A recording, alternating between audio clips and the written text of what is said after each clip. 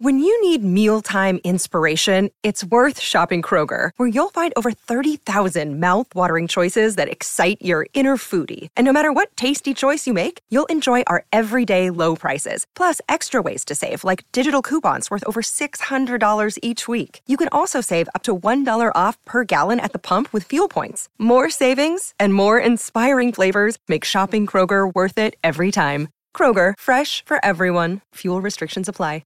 Better Call Paul is a production of Lola Media. Say hi, Lola. Hey everyone, this is Paul Sarker from Better Call Paul. Just wanted to remind you that the show is intended for entertainment purposes only and is not legal advice. I am not your lawyer unless we separately agree for me to represent you, and the views expressed by Mesh and me are solely our own. Hey everyone, welcome back to Better Call Paul, the show where we discuss the legal and business side behind the scenes of Hollywood, sports, and entertainment. I'm your co-host, Paul Sarker, former Marvel lawyer and current Big Law media attorney. And I'm your other co-host, Mesh Lakhani, pop culture enthusiast. Paul, what a week we got. We got some good stuff this week. We do have some good stuff. Just sort of quick updates here. I know we talked about Serena 2 episodes ago. She announced that she was sort of evolving in her career and taking a step back from competitive tennis at the US Open. And another legend says they're retiring, Roger Federer. Yeah, I'm a big fan of Federer. I think it's really kind of unfortunate timing because in any other era, he would have been considered like the greatest of all time. Yeah. 20 Grand Slams coming up, when Sampras was the star and he was this young kid, and then he wins Wimbledon, and then he starts winning and winning and winning. And then he gets to 20, but sort of while his career took off, so did Nadal and Djokovic. So he's really one of 3. Yeah, they're all like neck and neck. I mean, I kind of think Djokovic is the best, but sure. I mean, you could make an argument. Nadal has the most Grand Slams. Djokovic maybe the most technically proficient. And if Djokovic, I'm not to get political, but if they didn't ban him from a couple of Grand Slams for the not getting vaccinated, he might have the lead over Nadal. I mean, who knows? He could have won the US Open. But sure, Federer, I think, is in that, Well, injuries. Well, he's 41, right? So, most people weren't playing competitive tennis into their late 30s in the past. So, the fact that Federer and Serena, I mean, Djokovic is 35, Nadal's 36. So, Federer's like 5-6 years older than them. Yeah. And he's broken down. He's had a lot of knee surgeries the past 3 years. But in his prime, he was amazing. The 3 of them defined the golden era of tennis, men's tennis at least. And Federer, though, I remember the one thing is he was just like so graceful and effortless. There is an elegance about him. Yes. 1,500 matches in 24 years. Like you said, 20 Grand Slams, $131 million in prize money, and $1 billion in endorsements over the course of his career. So I think he's doing pretty well. Yeah, he's doing fine. No, this is not like, woe is Roger Federer because he also had to play in the era of Nadal and Djokovic. It's just that's how good he was. Like if, in any other era, he would have been like undisputed best men's tennis player. But, you have Djokovic, you have Nadal, which is just kind of like, I guess, a historical anomaly, but sure. $1 billion in endorsements. Yeah, apparently the first tennis pro to make over $1 billion. If you're a tennis fan, get out to London this week for the Laver Cup. That will be his last competitive tournament. Nadal wrote a really nice tweet too. It's like very classy. But I think also now like we've got all these young guns coming up, and I wouldn't mind seeing like a whole group of new kids. You got Alcaraz, you got Kyrgios. Like they're fun to watch. Kyrgios is really fun to watch. I hope he puts it all together and starts like actually winning Grand Slams because he is really fun to watch. Yeah. And you'll see moments, but that's the thing.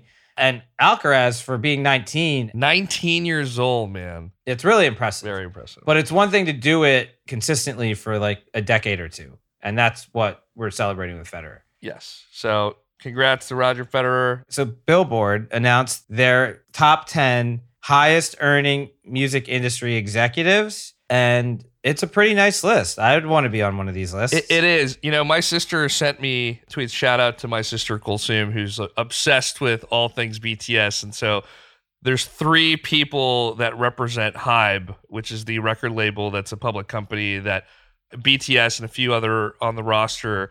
And it was interesting. I'll talk about the top 3 here. The 10 was basically a mix of Warner Music Group, Spotify, Hybe, and Universal Music Group, and then of course Live Nation. And then the Sirius XM. And the Sirius XM. But number one was the Universal Music Group chairman and CEO, Lucian Grange, yeah. Lucian Grange, $320.9 million. Just to be clear, his standard package would have been $48 million. And then he got some one-time bonuses, from the parent company Vivendi, which bought a controlling interest in UMG, and also leading some strategic investments.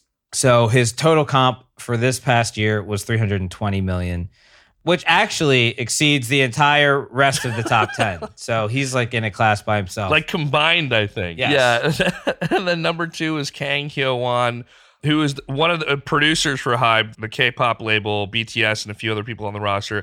He made $35 million because he exercised 128,000 of the stock options. Obviously they were allowed to exercise these. There's a certain lockup period. Sold it, $35 million. HYBE CEO was number three. So the CEO of HYBE actually made a little bit, just slightly. It was only 800 grand less. 800 grand less. And then like we said, the rest of the group was basically Spotify and Warner Music Group. And then of course the CEO of Live Nation. So yeah, those music execs are doing pretty well. They're having a good year. None better than Lucian Grange, but what do you do at that point? I mean, are you do I even need to be CEO? Should I just retire at this point? I mean, I think he's a good CEO. I think Universal has had a really strong run, and I don't see any reason for him to stop. I mean, those sorts of awards, they're structured to incentivize future performance. They want him to be invested and to keep doing this. But I agree. Maybe his eyes now I'm going to make $1 billion. He's like, okay, my first goal is to make $100 million. I might as well just go for $1 billion now, so I'll stick around. Right. Well, that's one of those things in economics we talk about, how much do you value your leisure time? At a certain point, he's not even that old. He's only 62. He could have a fancy yacht, travel the world, have a lot of fun, do whatever. I'm sure he knows a bunch of really popular musical artists that could perform for him or whatever. So he's probably got a great life, even if he decided to hang it up right now. But he probably loves what he does too. So good for him. For sure. Good for him. That's sick. I mean, that's a nice little bonus. And then congrats everybody on the HYBE thing. The HYBE thing is cool because it's an interesting experiment in general. Make a label, a public company, and let everyone get compensated from it. So, I just like that model. I think it's cool. Maybe we wouldn't have so many arguments around music and streaming and the amount of money that's being made if everyone was able to have equity in the labels that they're building. We'll see. There's people who are always going to be wanting more of the pie than they have, right? Even if it is public. But that's true. Sure. Let's take a quick break and come back with some film and TV celebration.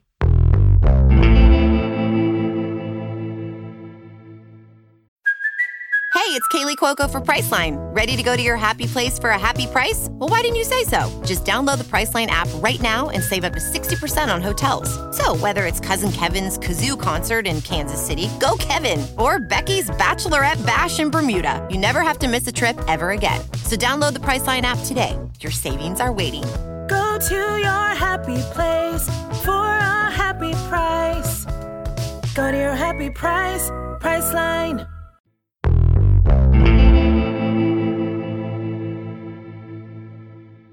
All right, Paul. So Toronto International Film Festival, you were there. Tell us about it. Jess and I were there. We were there. It was so much fun. My first TIFF, Jess's first TIFF. Jess worked on a movie that premiered, Susie Searches, which was the impetus for us going up there. But we had a great time. We saw 3 really good films. Susie Searches, Tora's Husband, which was an Indian film made by Reema Das during the pandemic. It took her 2 years. She wore every hat. She was the director, editor, camera person, producer, writer. She did all the casting. So she literally, and this was her 3rd TIFF entry, and she's just awesome. We met her after the film.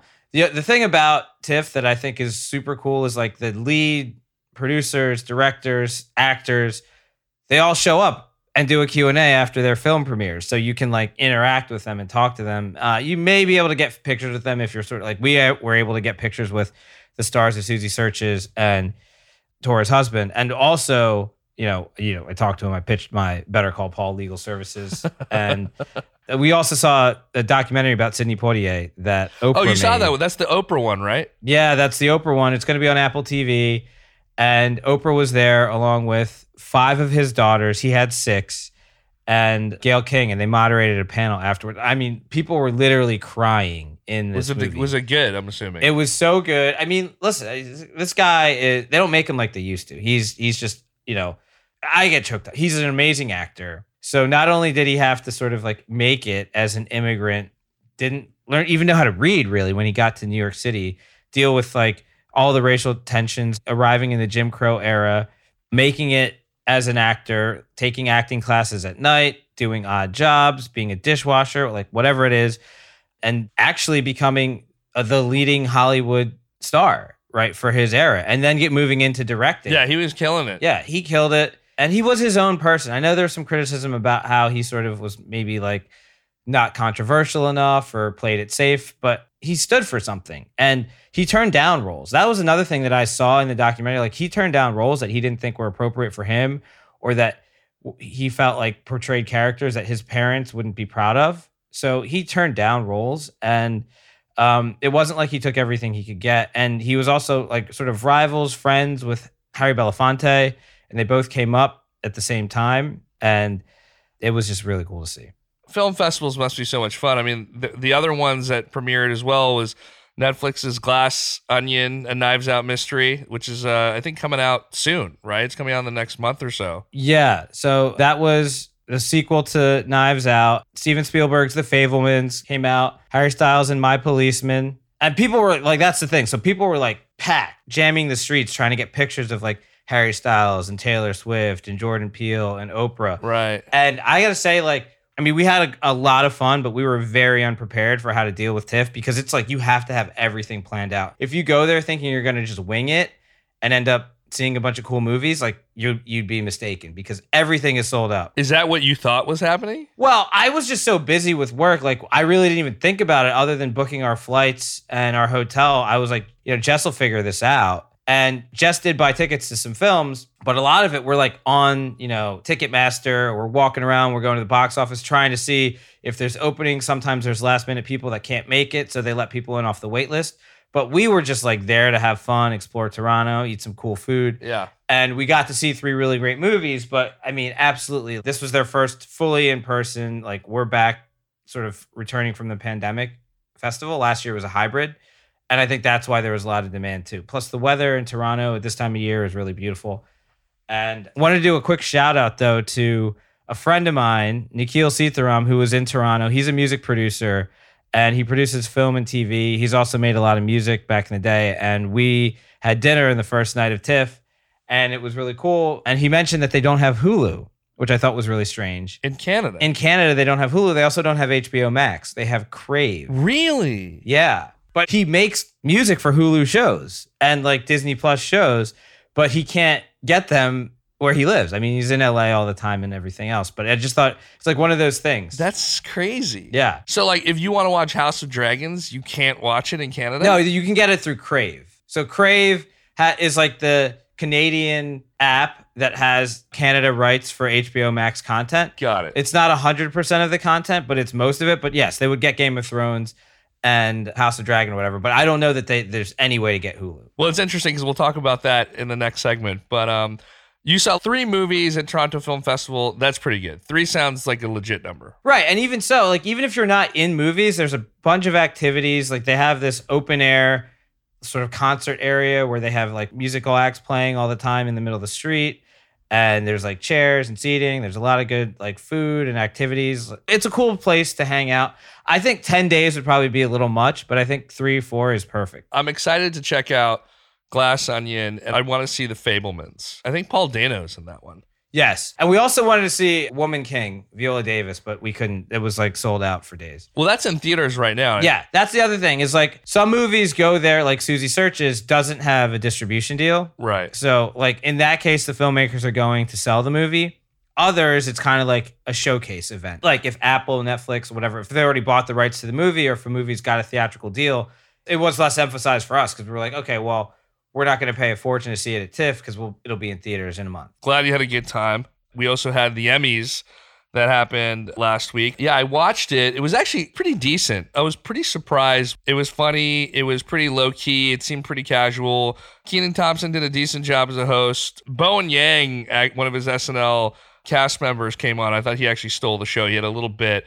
But biggest winners, of course, Succession, Ted Lasso. White Lotus, which is funny. I don't know how I feel about White Lotus. Like, I've watched it, and I'm still kind of like, what did I just watch? Jennifer Coolidge won for Best Actress, and she had a really funny speech when the music went on. She started dancing. I think everyone celebrated that.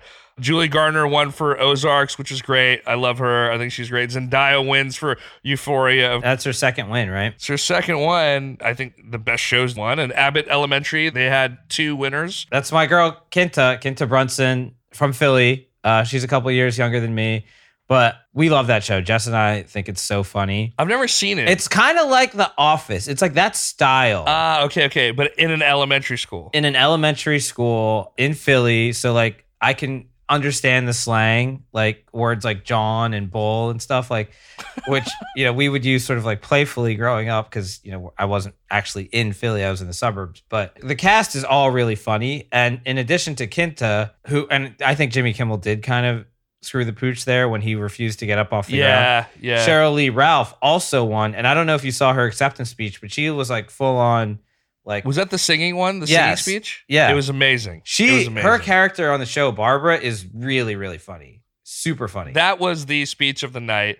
The singing kind of like I wasn't expecting it, and she just killed it. Great message after that. Yeah, I heard about the Jimmy Kimmel kind of stealing the limelight for the second speech. You know, you try to do a bit, doesn't really work out. And she was on his show like 2 days later, and I guess he was able to sort of apologize. Well, she mentioned something backstage. She was kind of like, I don't really know what happened. Like, I thought Jimmy and I were cool.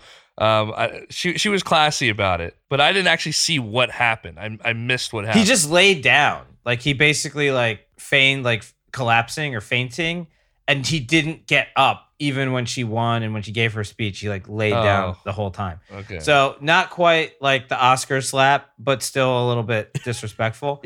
Yeah. When everyone's on edge, hoping nothing happens. But it was just nice to see everyone back in. Focused on the winners. Yeah, and like not making it a thing around COVID. It was like, let's have a good time. Let's focus on the winners. Let's give some good speeches. Let's have some fun. I enjoyed it. I thought it was pretty good. I love Succession, and you can't argue with Succession winning best drama. No, it's the best show. But I'm going to argue with it because I think Better Call Saul deserved it. Well, he deserved it. I mean, you know, I wish. Yeah, I wish one, because what's his co-star name? Rhea She was Seehorn. nominated as well.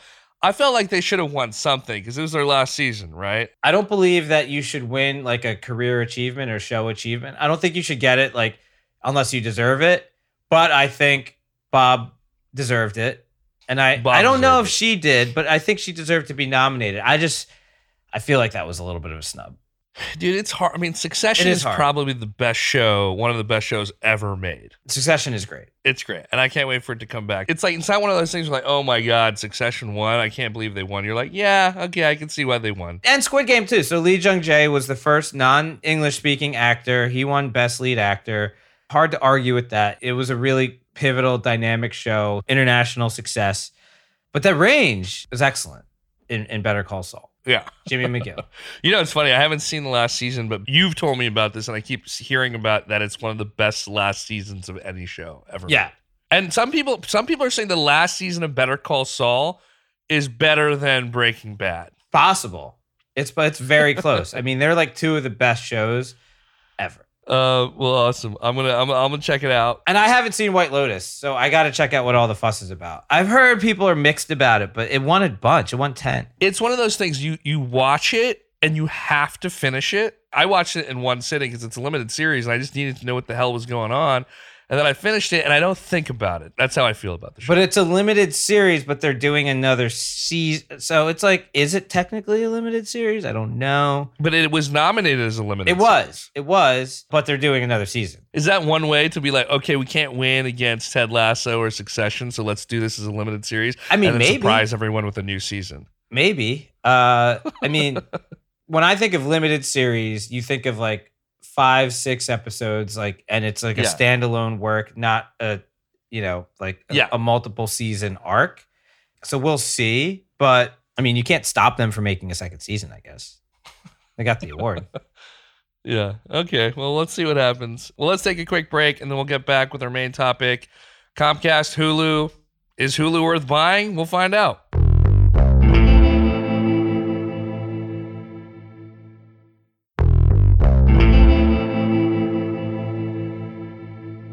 Paul, so in a recent interview, CEO Brian Roberts, who's the CEO of Comcast, said he would be interested in buying Hulu from Disney if it was up for sale, saying that it's a really, really amazing business. Disney owns 66% of Hulu. Comcast owns the other 33%. Seems like Hulu's just having a hell of a run right now. He made his comments at Communicopia and Technology, the Goldman Sachs sort of like tech media conference in SF.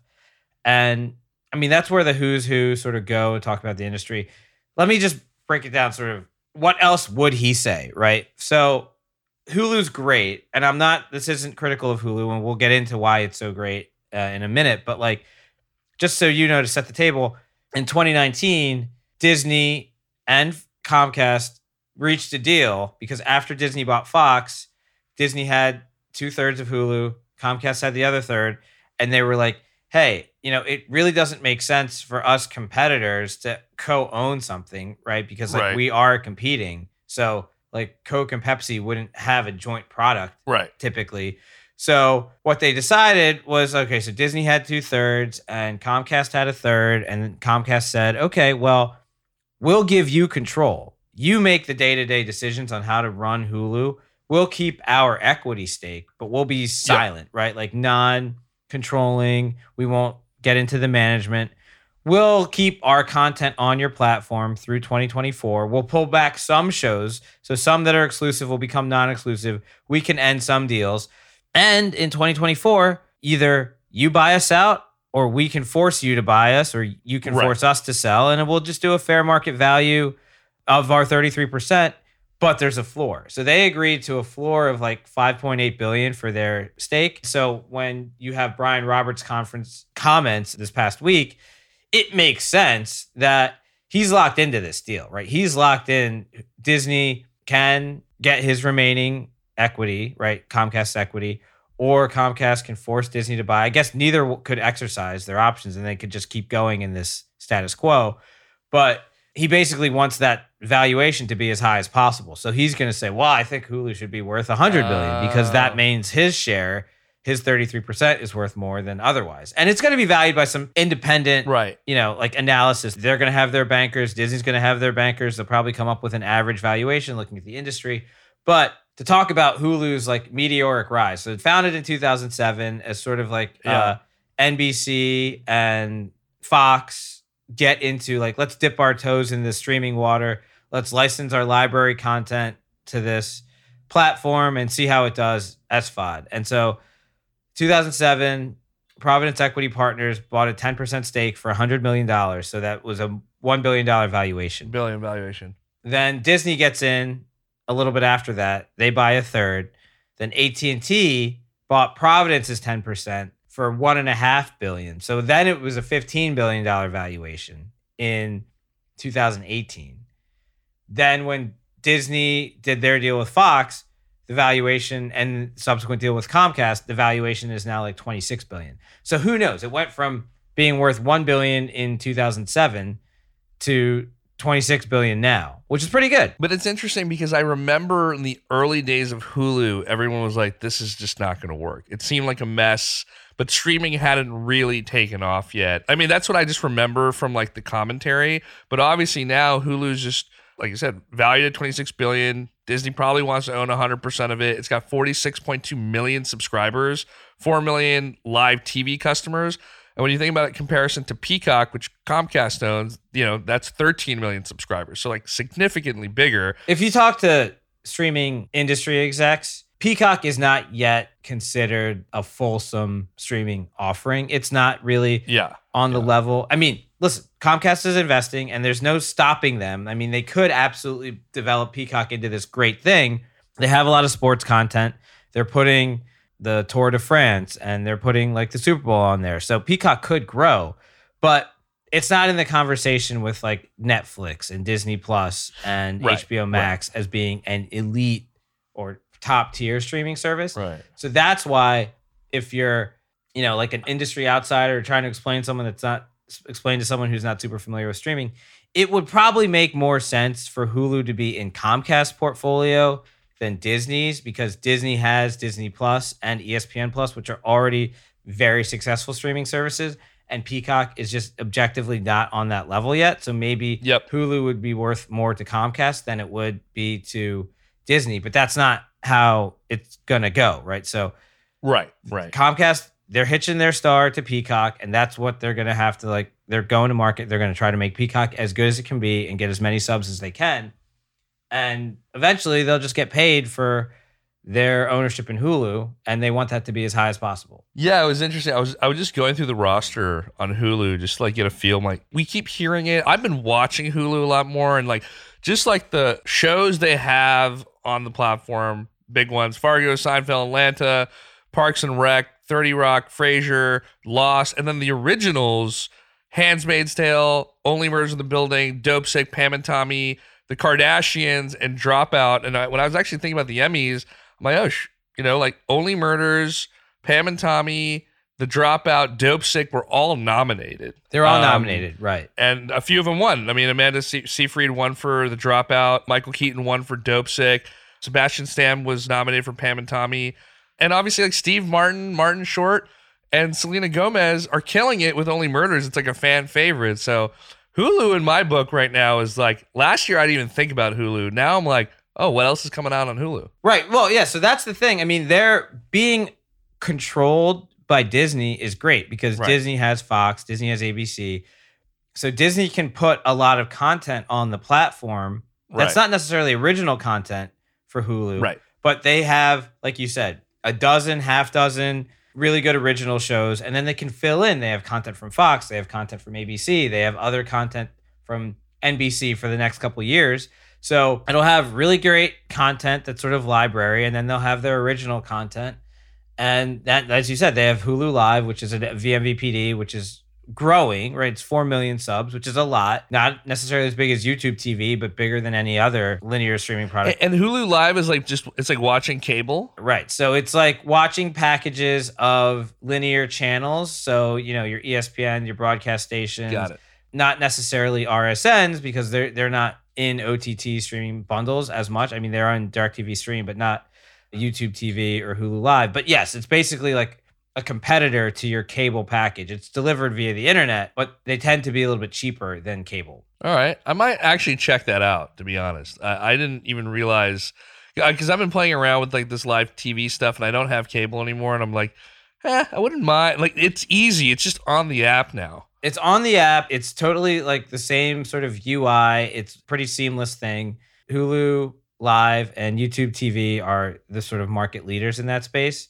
But yeah, check it out. Yeah, I might finally cancel my Spectrum cable that's just sitting there. And I thought you said you didn't have cable. Well, I have it, but it's not connected to my TV. This is just really weird. Like the connection is like in the closet. And I just was, since I moved in a year ago, I've just been too lazy to connect it. But I use my Spectrum login to log into the apps and watch it that way. But I think I'm just going to get rid of the cable, return it, and then just sign up for Hulu TV. I think it'll just be much easier. Because I swear to God, if I have to do another something.com activate and then put the code in again, which I have to do like every day no matter what app I do, I'm going to lose it. I'd rather just open up Hulu and, watch. Well, you're still going to need your Spectrum internet or some internet. But yeah. Yeah, that's fine. I'll have the internet, but I just don't want to do the whole, nothing drives me more mad. Like I open up CNBC and it's like activate. I'm like, I just activated. I just did it like 3 days ago, and it makes me do it again and again and again. Anyways. So well, Better Call TV, Paul, I'm signing up. You don't have to log in to listen to us. Well, maybe you do. That's right. But you don't have to log into our show. Well, Paul, as always, thanks for breaking things down. That's our show for this week, folks. Make sure you subscribe to us on Apple, Spotify, wherever you choose to listen. Follow us on Instagram, Better Call Paul the podcast. Follow me on Twitter @MeshLakani. This episode is edited and produced by Valentino Rivera and Marco Seiler Gonzalez. Hope everyone has a good week. Thanks, everyone. Take care.